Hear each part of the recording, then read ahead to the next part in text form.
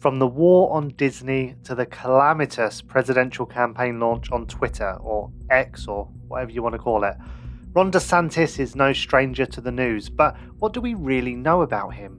In this episode, we take a closer look at Trump's early challenger for the Republican nomination. Where does he come from? What does he stand for? And what does his meteoric rise through the GOP tell us about politics in America?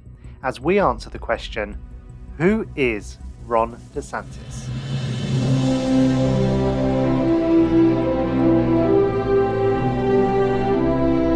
Welcome to America, a history podcast. I'm Liam Heffernan, and every week we answer a different question to understand the people, the places, and the events that make the USA what it is today.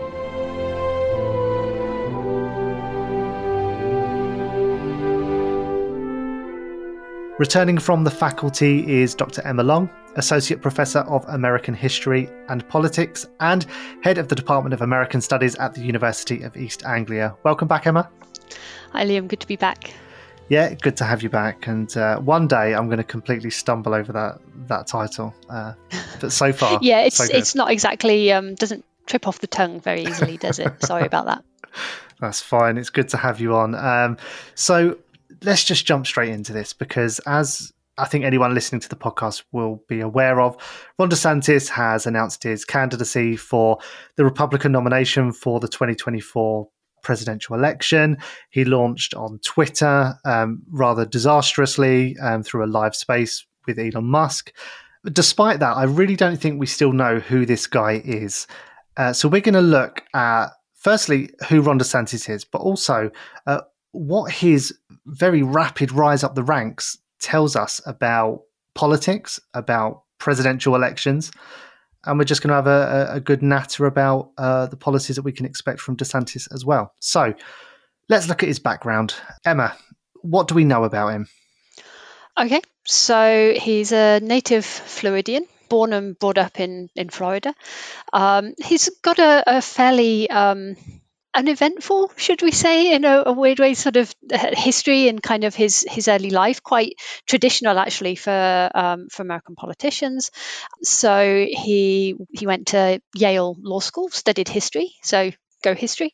Obviously, some degree of fan of that, although as we might come on to talk about, he's a fan of certain types of history, should we say, not all of it. He went to Harvard Law School. He joined the military, so he's a veteran, which is not actually an unusual background for people who have and do serve in Congress.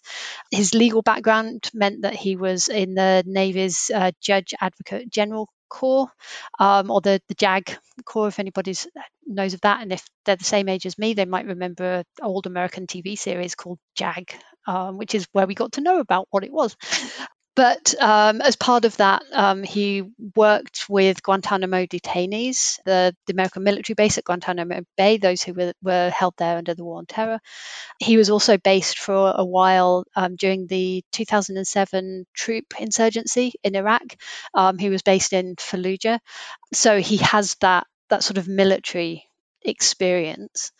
In some ways, he's come to political prominence quite quickly. There are some parallels, not direct, but some similar parallels to Barack Obama, who, Obama really wasn't very well known and not really sort of well known in national politics before he gave a very famous speech at the 2004 Democratic National Convention just before he was elected to the Senate, and it launched him into the stratosphere politically. And of course, what happened then is he used that very successfully, and then his new career in the Senate as a launch pad to the 2008 presidential campaign. DeSantis has sort of taken a slightly different route, but he seems to have emerged almost as quickly in that sense. So he was elected to Congress from Florida's 6th district I think he was elected in 2012, but took office in 2013. It's a safe conservative seat. It has voted for every Republican president by roughly a 60-40 split in every election in the 21st century, just to give you an idea of what that seat looks like. So it was pretty safe for someone of his politics.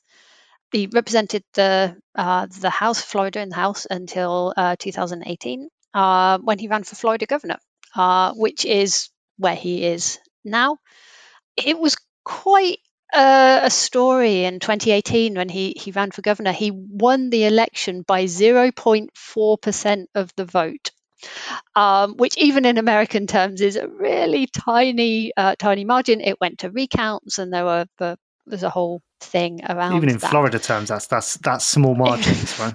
Even in Florida terms, we're talking small margins. We're talking a few hundred votes here or there across the entirety of the state. But he's been very popular, and that might be something we want to think about, why he's been popular, the politics of Florida, which, like all of the states, have its own kind of internal politics as much as anything else. But I think what really has launched him into a kind of national level consciousness is he re-won the governor's seat in 2022, so back last year, with a 19.4% majority. So he's gone from a 0.4% majority to 19.4% over his nearest rival. And it was a combination of that and the fact that he won a number of traditionally Democratic counties, getting re-elected. He also won a large proportion of the Hispanic vote, which traditionally the Hispanic vote has tended to be seen to be more Democratic leaning, particularly issues of around issues of immigration. But Florida has a particularly big Cuban population, which tend to lean more politically conservative. So one of the things about that election is it flagged up the variety within what's often labeled the Hispanic vote. But yeah, the combination of the big percentage win, the massive increase in the majority over 2018, and the shift of some of those key districts that had voted sort of for Hillary Clinton in the 2016 presidential election, sort of all combined to mean that the media attention was suddenly on him. Trump was sort of on the down and out a little bit after the 2020 election. He'd been absent for a little while. So I think inevitably media coverage shifts to this young, sort of photogenic, well-spoken, articulate Republican candidate who just had so much success in the election. So, and he's obviously then parlayed that into a run for the presidency and a challenge to Trump in 2024. So, he's got quite a traditional political background in some ways for American politicians, and he'd been in politics certainly longer than Obama. But he seems to have come to national consciousness quite recently, and quite quickly. So that seems to be why there's a lot of focus on him. Yeah, and you said that there's a lot of parallels between DeSantis and Obama. I mean, those parallels probably come to an end when we start looking at his policies, but certainly in terms of background. And I think on paper, DeSantis is textbook presidential candidate. He's got a law background, he's got a military background to some degree. He's got, I say he's got the looks. He's as you say, there's a photogenicness about him that tends to serve candidates very well. He knows how to present himself on a camera and behind a podium, and that's, as you say, contributed a lot. I wonder, and we can probably talk about Obama here as well, but I wonder if 10 years, because he's roughly been in politics 10 years, hasn't he, or so, that doesn't feel like a long time to really establish yourself in the political system enough to be at the very top. No, but then, you think about Trump, who'd had no political background experience before running in 2016. And, one of the reasons that a lot of people voted for him in 2016 was that sense that government wasn't working, right? The establishment wasn't working for them. Government wasn't working.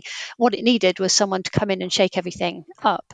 Now, what we know happened after 2016 is that some of those sort of, if you like, the more central moderate voters who voted for Trump found that the extent to which Trump shook everything up, was perhaps a little too much for them, and some of them moved away from him in the 2022 election.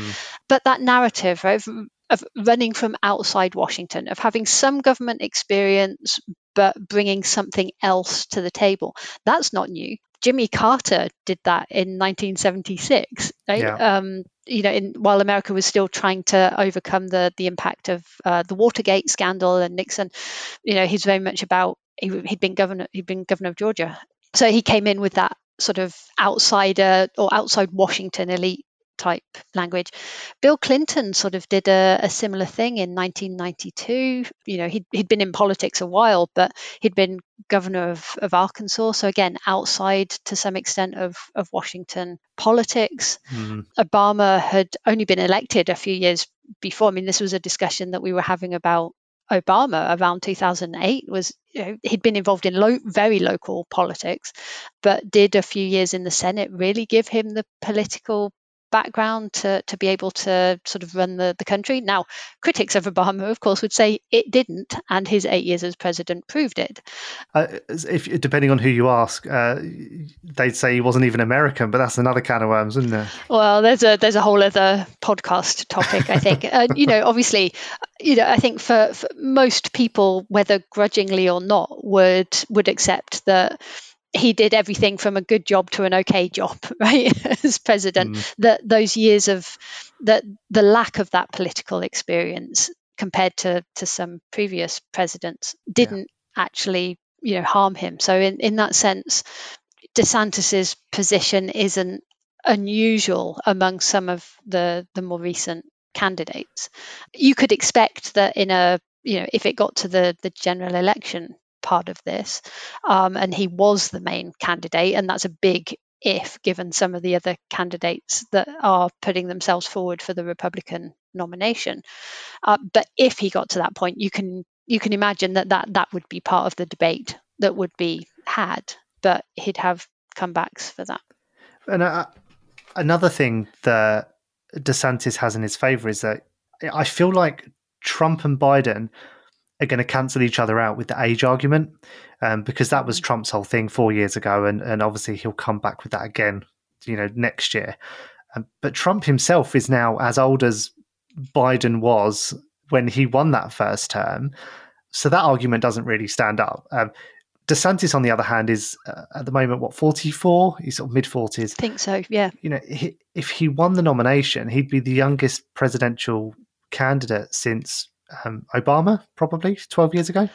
Yeah, I think so. I mean, he's certainly one of the younger candidates. I mean, he's quite advanced if you compare him to the youngest presidential candidate in American history was William Jennings Bryan back in 1896, who was 36 when he unsuccessfully ran for the presidency the first time. It's hard to imagine. We think of William Jennings Bryan as a much older man, but he ran for the presidency. And think about someone like Pete Buttigieg, who didn't win the nomination in the 2000 election, but was one of the Democratic frontrunners and is now in the Biden administration.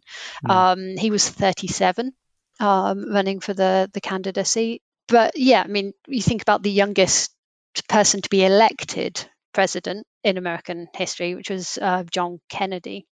He was, I think, 43, when he was elected. So DeSantis isn't far off that. And I think we talked a while back in the podcast about the presidency when we talked with John Sopel about, is this the best the Republicans and the Democrats can put forward? These two old white men. And we said then, well, no, it really isn't, or at least it shouldn't be.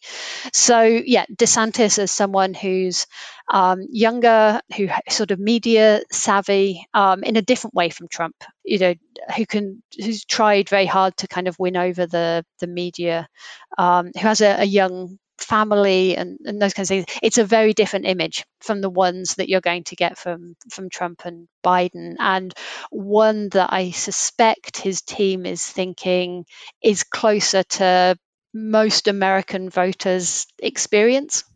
Yeah. The idea if he's younger, he's more in touch with what it's like to be sort of an ordinary American, if there is any such thing. And he's also, I mean, one of the other things that might be worth mentioning here, looking into sort of some of his background, compared to some American politicians, he's not hugely wealthy. So, we talk a lot about the influence of money in politics, and sometimes that's individuals' money, like Trump. We know Trump spent a lot of his own money in the 2016 and 2020 campaigns, which legally he's able to do. But quite often, those who run for office in the United States are independently wealthy, or have become so through whatever their careers were before that. Relatively speaking, and we are talking relatively, DeSantis's assets are not as huge as some American politicians. So that idea that he's maybe more able to understand what it's like for people living on minimum wage, right? Trying to make do or make ends meet in an economy with high inflation and difficult healthcare costs and those kinds of things. I suspect his campaign is thinking that they can use that in this kind of context to say he's more in touch. This is where I think we need to start picking apart DeSantis as a politician, because I think you're right. I think all of these things that you've just said, the not being part of the 1%, the being younger, and he'll say that makes him more competent, being more connected to the people. These are all just their campaign slogans, aren't they? They're ways to get votes. But then you start to look at who Ron DeSantis actually is as a politician, what he's doing and his policies. And this is where it gets a bit murkier, because he would want us to believe, certainly if he wins the nomination and goes to a national general election, he will want the electorate to believe that he's more central than Trump, that he's more representative of both sides of the fence. That's not really the case, though, is it? No, not really. I mean, we're talking about things that I think we've touched on previous episodes have also touched on, which is this difference in elections between sort of the image you craft and the message that you want to send out. But ultimately, you've also got to have some policies somewhere along the line, right? You've got to say what you stand for or what you stand against. And I think we've also mentioned before that you can't get elected to the presidency without winning over some of those middle voters. You can appeal to your base. That's important in the primary season, right? The first stage of the election when you're trying to get the party nomination. But when you switch from that bit to the general election, sort of usually from the September to the November part of that process, when you've got to appeal to the entire electorate, you can't win the presidency without winning some of those moderate voters. And that, I think, without wishing to pretend I'm predicting anything for well over an election that's well over a year into the future at this point, that's where DeSantis is going to have trouble, I think, with moderate voters, because when you look at his record, he is not in the middle of the Republican Party. I mean, even if you assume that the Republican Party has moved to the right of American politics in recent years, which it unquestionably has, DeSantis is not really in the middle. And he's certainly not in the middle of broadly American politics. I mean, he was one of the founder members of the Freedom Caucus, which is a group within the Republican members of Congress. Founded in 2015, which is widely considered to be the most right wing of all of the groups within the Republican Party. And they were formed quite specifically as a way to push the Republican Party to the right. He's a founder member. You don't volunteer for membership for that. You get invited. So you have to be part of that in group to be part of that. So you've got that as a starting point.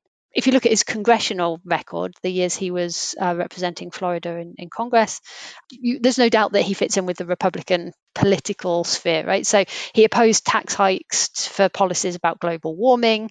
He voted to repeal Obamacare and standard stuff. He opposed Obama's policies on immigration, and DACA, which is the policy that allowed for paths to citizenship for for people who'd been brought into the United States as children. Right.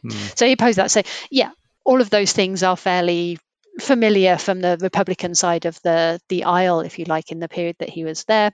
But then when you start looking at some of the things that he's done and is doing as governor of Florida in the last few years, and particularly the things that have been hitting the headlines of late, you begin to see some of those things that would, I think, cause him some difficulties with moderate voters across the United States.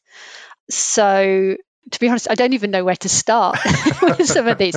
But so if I just give you some examples, right, and then maybe we can come back and unpick some of them. But he has, there's, along with, is it Greg Abbott, who's the governor of Texas, there's been this thing to protest what they see as the weak federal government stance on illegal immigration by taking people who have claimed asylum at the border and shipping them to democratic states.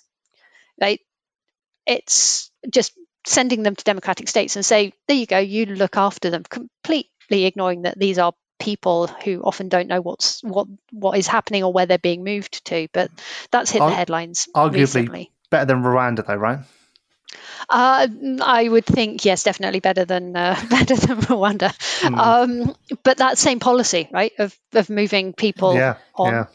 He sort of became quite well known during the COVID pandemic. Florida was one of the first to start lifting restrictions. He did implement stay-at-home restrictions initially, but he was one of the governors who began to lift those quite quickly. He opposed the mask mandate to require federal government employees to wear masks. He wasn't alone in that, but it's sort of put him on the map. He's attacked education in a number of different ways, which links into my point earlier about history, right? You know, he's got this slogan which says Florida is where woke goes to die, and it's part of this broader sort of conservative critique about the teaching of civil rights history, of issues about racial equality, and particularly racial inequality in America's history, and how that is taught to school children. Right, you know, so there has been legislation in Florida about that sort of restricts the way in which teachers are able to teach those subjects. There's also the famous law, which it's called, I think, the Florida Parental Rights in Education Act, which is better known as the Don't Say Gay law. Which effectively says that you can't talk about issues to do with homosexuality or same-sex marriage or those kinds of things at high school level. So it's that idea of, you know, we're challenging this left-wing woke agenda, and we're not going to allow the corruption of our kids in schools, and all wrapped up in the language of parental control, which is very much a narrative that is coming from the further right of the Republican Party. Yeah. So those are playing to like the Trump base, right? The further right of the party, not moderates. He signed an abortion law which bans abortion outside of after 6 weeks. So again, not unusual for Republican states, but very much up there in terms of sort of leading the charge against abortion. Yeah, that's still drastic. Like, you expect any Republican-run state to be generally anti-abortion, but a 6-week cutoff, that's sending a real message politically as well. Yeah, most people don't know they're pregnant at 6 weeks. Yeah. And that's partly why a lot of states have gone for that, because they can say, well, we're not banning it completely, when in practice, actually, the reality is that it puts fairly severe limitations on it. It's becoming more common among Republican states, but yeah, it's a very, very strict law.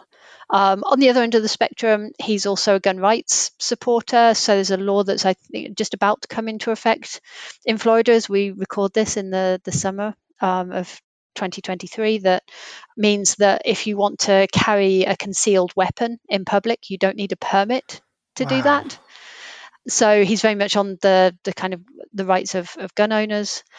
He's challenging the Supreme Court by reinstituting the death penalty for certain classifications of crime that the Supreme Court has said the death penalty should not be eligible for. So he's trying to set up a legal case, probably like the one that saw the overturning of Roe versus Wade last year.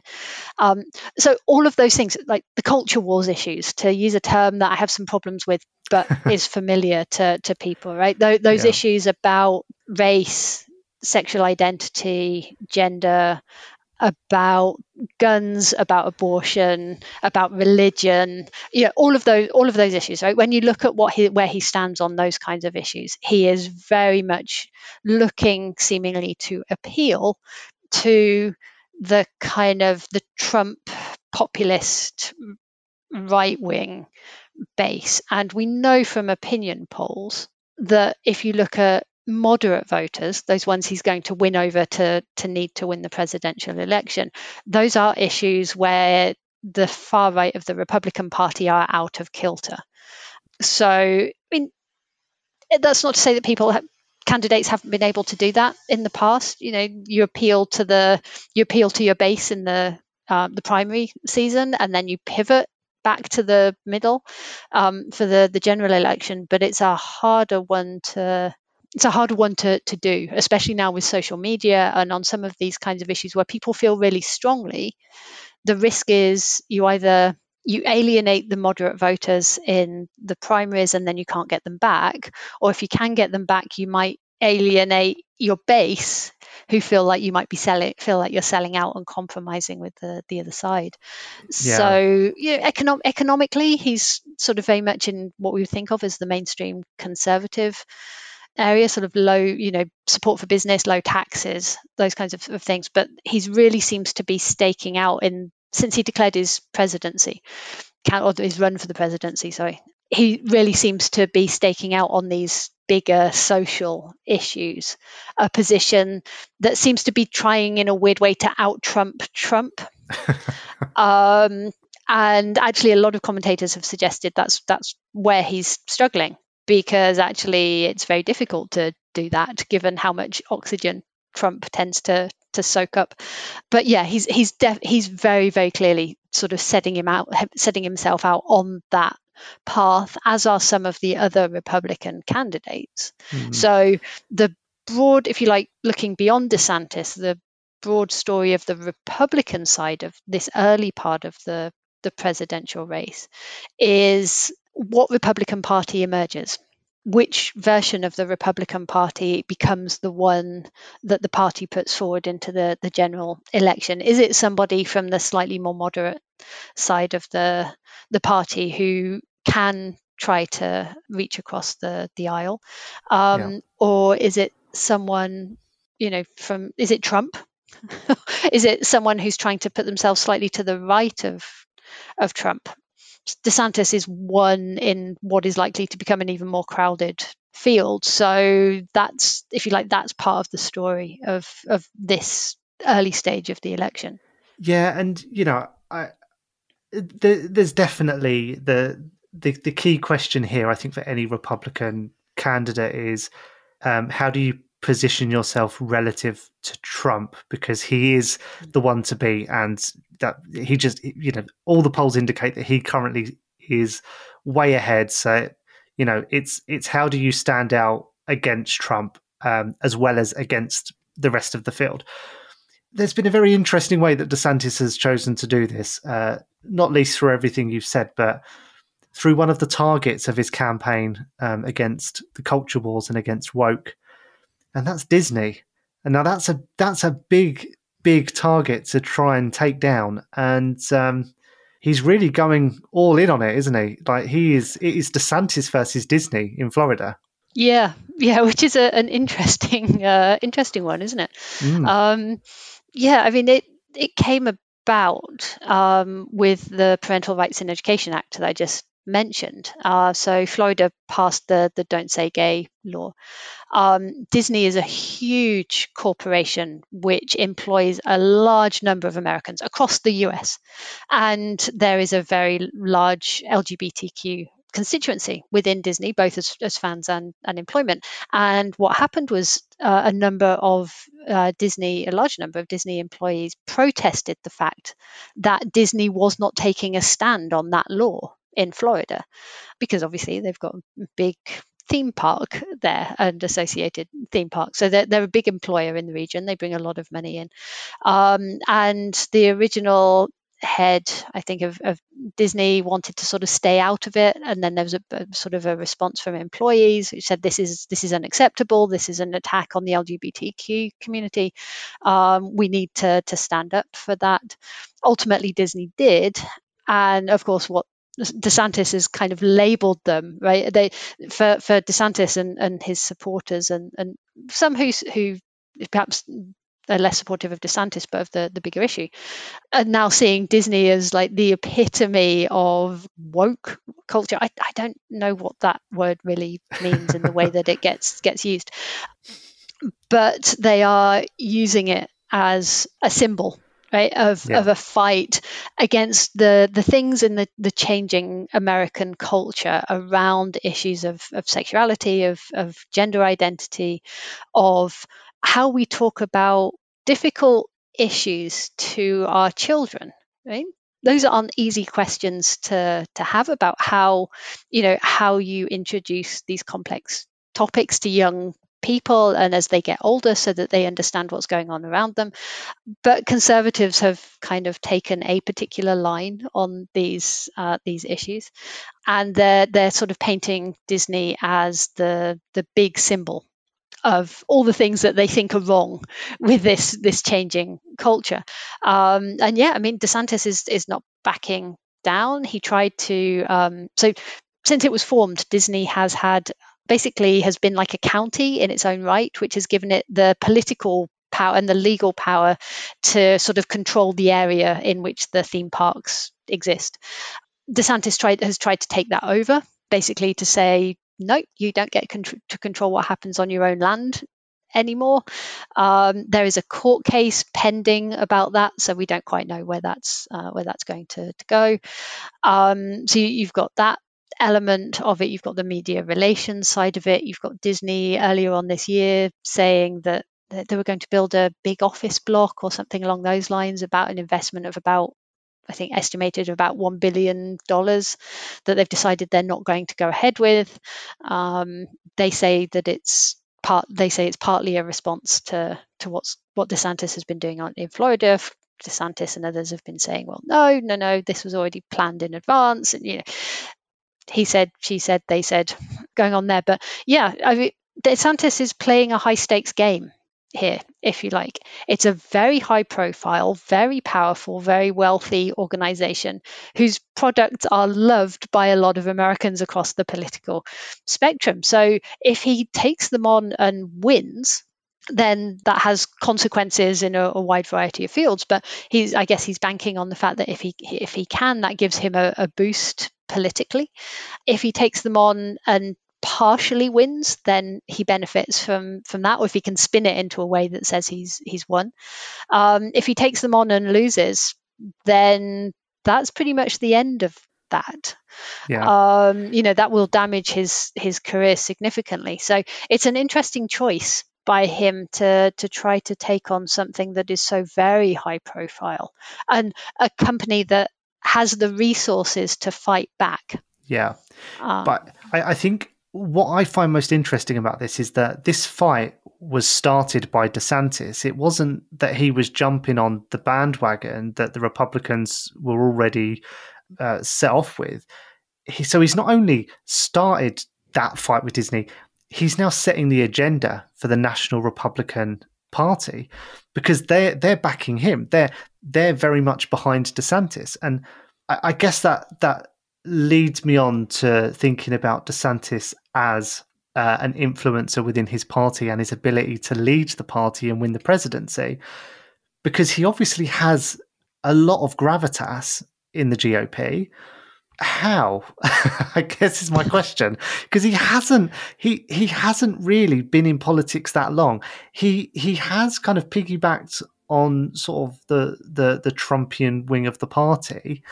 So how is he polling so high above every other candidate besides Trump. Well, I was going to say relatively. I mean, Yeah. he's a long way behind Trump, although Yeah. he's certainly ahead of other candidates in the field. But we're also a long way out from the election. So that's not hugely unusual. And of course, what's happened is that from the height of his re-election in 2022, when everybody was sort of like, oh, he's the next presidential candidate, his poll numbers have dropped significantly, and I think even his team would acknowledge that. So there's an interesting story there about the way in which the media, I think, tells stories about who is and isn't political or potential political candidates such a long way out from the election, and how quickly that attention can shift, and how that can play a role in whether people are successful. Yes, he's leading on Disney, with Disney specifically, but the issues around it are not specific to him. They've been around for quite a long time. So in that sense, he's drawing on concerns that are already there within the Republican base on these issues, and just targeting something that is very high profile within his state. So he's just given it a face and a brand name for everyone to point the finger at, I guess. Yeah, I think so. There's an element of that. So he's not shaping, if you like, the internal discussions. He's directing them in a particular way. But that's not to say that he doesn't perhaps have some influence behind the scenes, or at least as a voice in that. Like I said, as part of the Freedom Caucus, you have to be invited to that. So he's obviously seen within those circles as someone whose voice they want as part of that, who's somebody who's with them, who may have a role. So there's that side of that, and his influence within those circles. The Republican Party, again, I think we've touched on this in previous podcasts, but the Republican Party has become more conservative in recent years, and groups like the Freedom Caucus and Trump and DeSantis and some of the others are both symptomatic of that shift, and have helped push that shift a little bit. So they're both sides of that. So he's not on the margins from that point of view. Does that translate into a bigger influence within the Republican Party? That I think we have to wait and see. I think we have to see as we get closer to the election. I said in terms of polling numbers, he's pretty low at the moment. Well, he has slipped, isn't he? He's lost some ground. Yes. Yeah, and one of the criticisms or suggestions for that is, again, any Republican candidate is going to have to deal with Trump, right? You can't go round it, you can't ignore it. You're going to have to deal with Trump since he's announced that he intends to run. So Republican candidates have a couple of options, right? One is to just outright criticize Trump, to separate themselves off and say, that is not my Republican Party, that is not what I stand for. Whether they choose to stand to the center of the party or place themselves further on the right, they can do that. But that's dangerous because Trump is so popular. And we've seen in previous elections, Trump is really good at sort of stereotyping or creating characters for opponents with phrases and things like that, which can damage their campaigns. We saw it very effectively in 2016. So and of course, the only candidate that's been brave enough to actually speak out against Trump so far is Mike Pence. Who was, of course, his vice president. Yeah. And then, of course, in the wider party, as far as I'm aware, the only high-profile Republican who is very outspoken against Trump is former presidential candidate Mitt Romney. Yeah, who of course is definitely not running again. So, that's not surprising in some ways, given how popular Trump appears to be, or at least the assumption of how popular he is with voters. Standing up against him has not proved to be politically very successful for a lot of people. So you can see why people might be wary of doing that. It's a bold decision to do that. But the difficulty of the other way is, how do you differentiate yourself from Trump without alienating his voters? And that seems to be sort of what DeSantis and some of the others are trying to do at the moment. But that's, so I think some of the culture wars issues, he's trying to say, I'm taking a stronger stance on some of these issues about LGBTQ issues. I'm taking a stronger stance on abortion.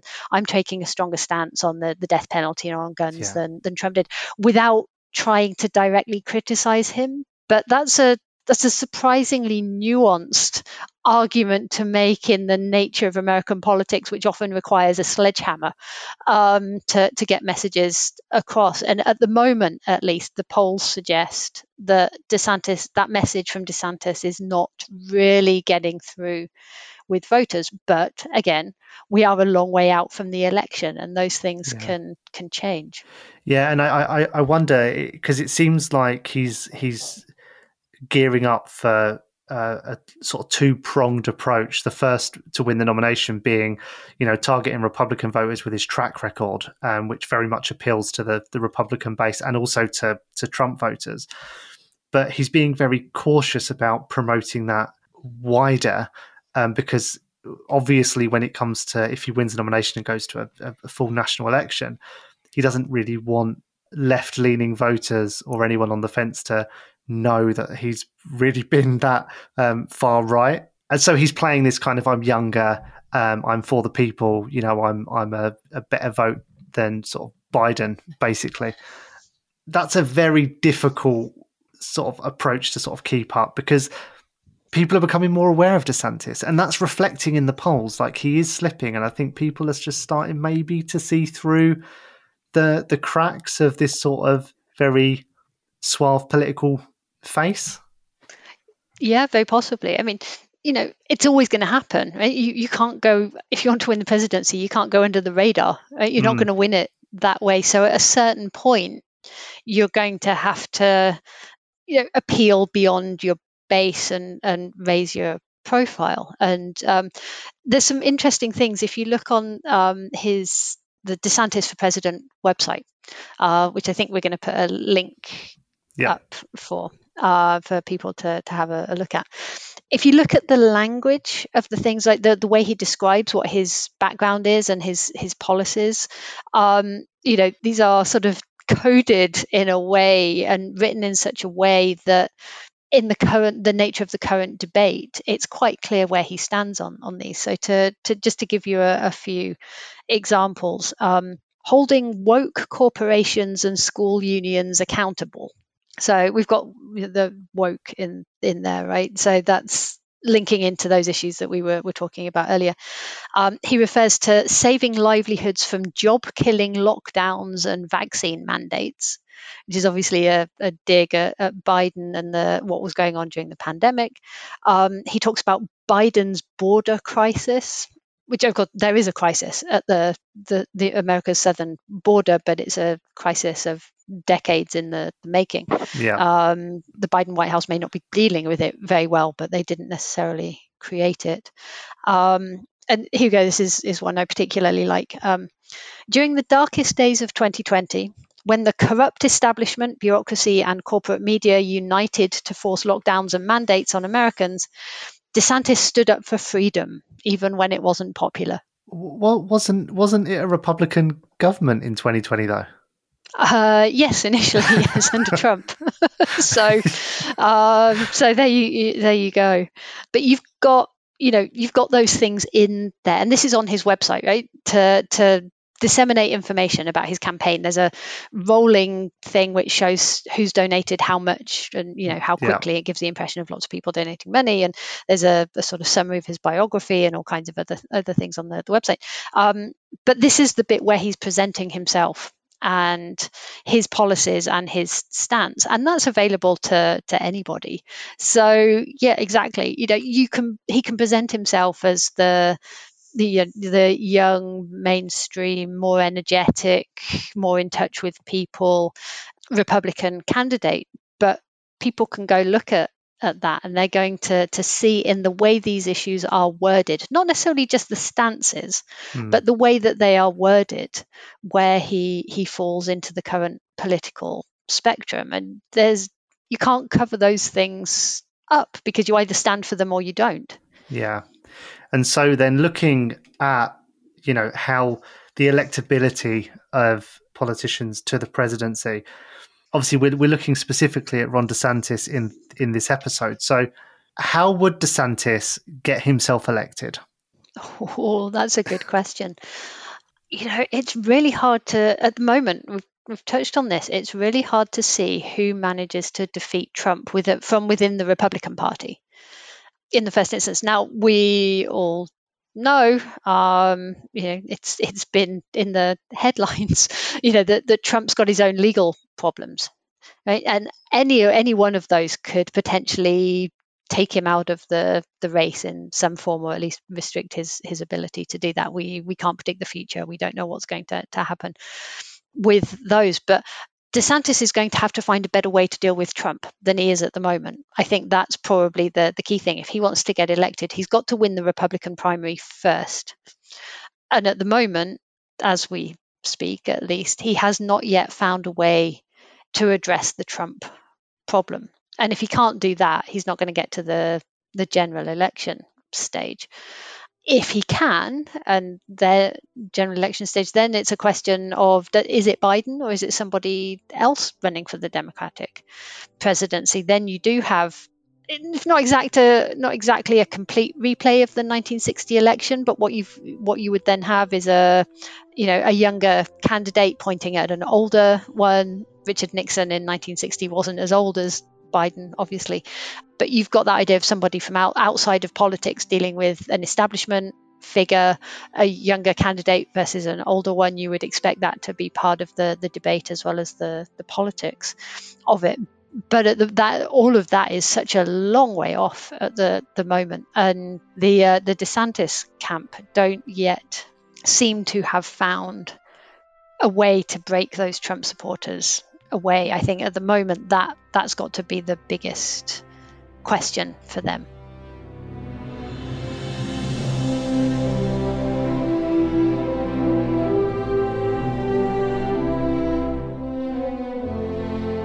This episode of America, a History podcast, was produced, edited, and hosted by me, Liam Heffernan. A special thanks to our guest this week, Dr. Emma Long. And if you want to know more, just check out the resources that we've put in the show notes.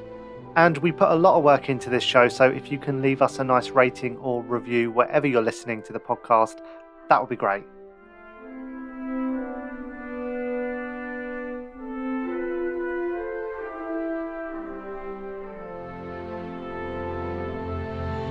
Next time, I'm joined by Professor Tom Smith and Jonathan Hamilt from Drag Story Hour as we take a look at why children's literature is so divisive.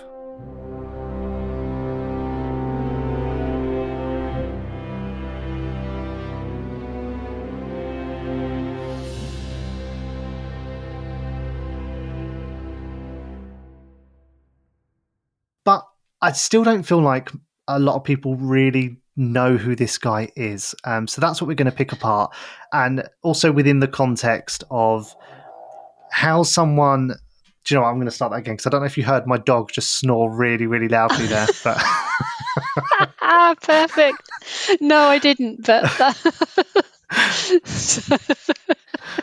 I can imagine that getting picked up on the mic. But yeah, right.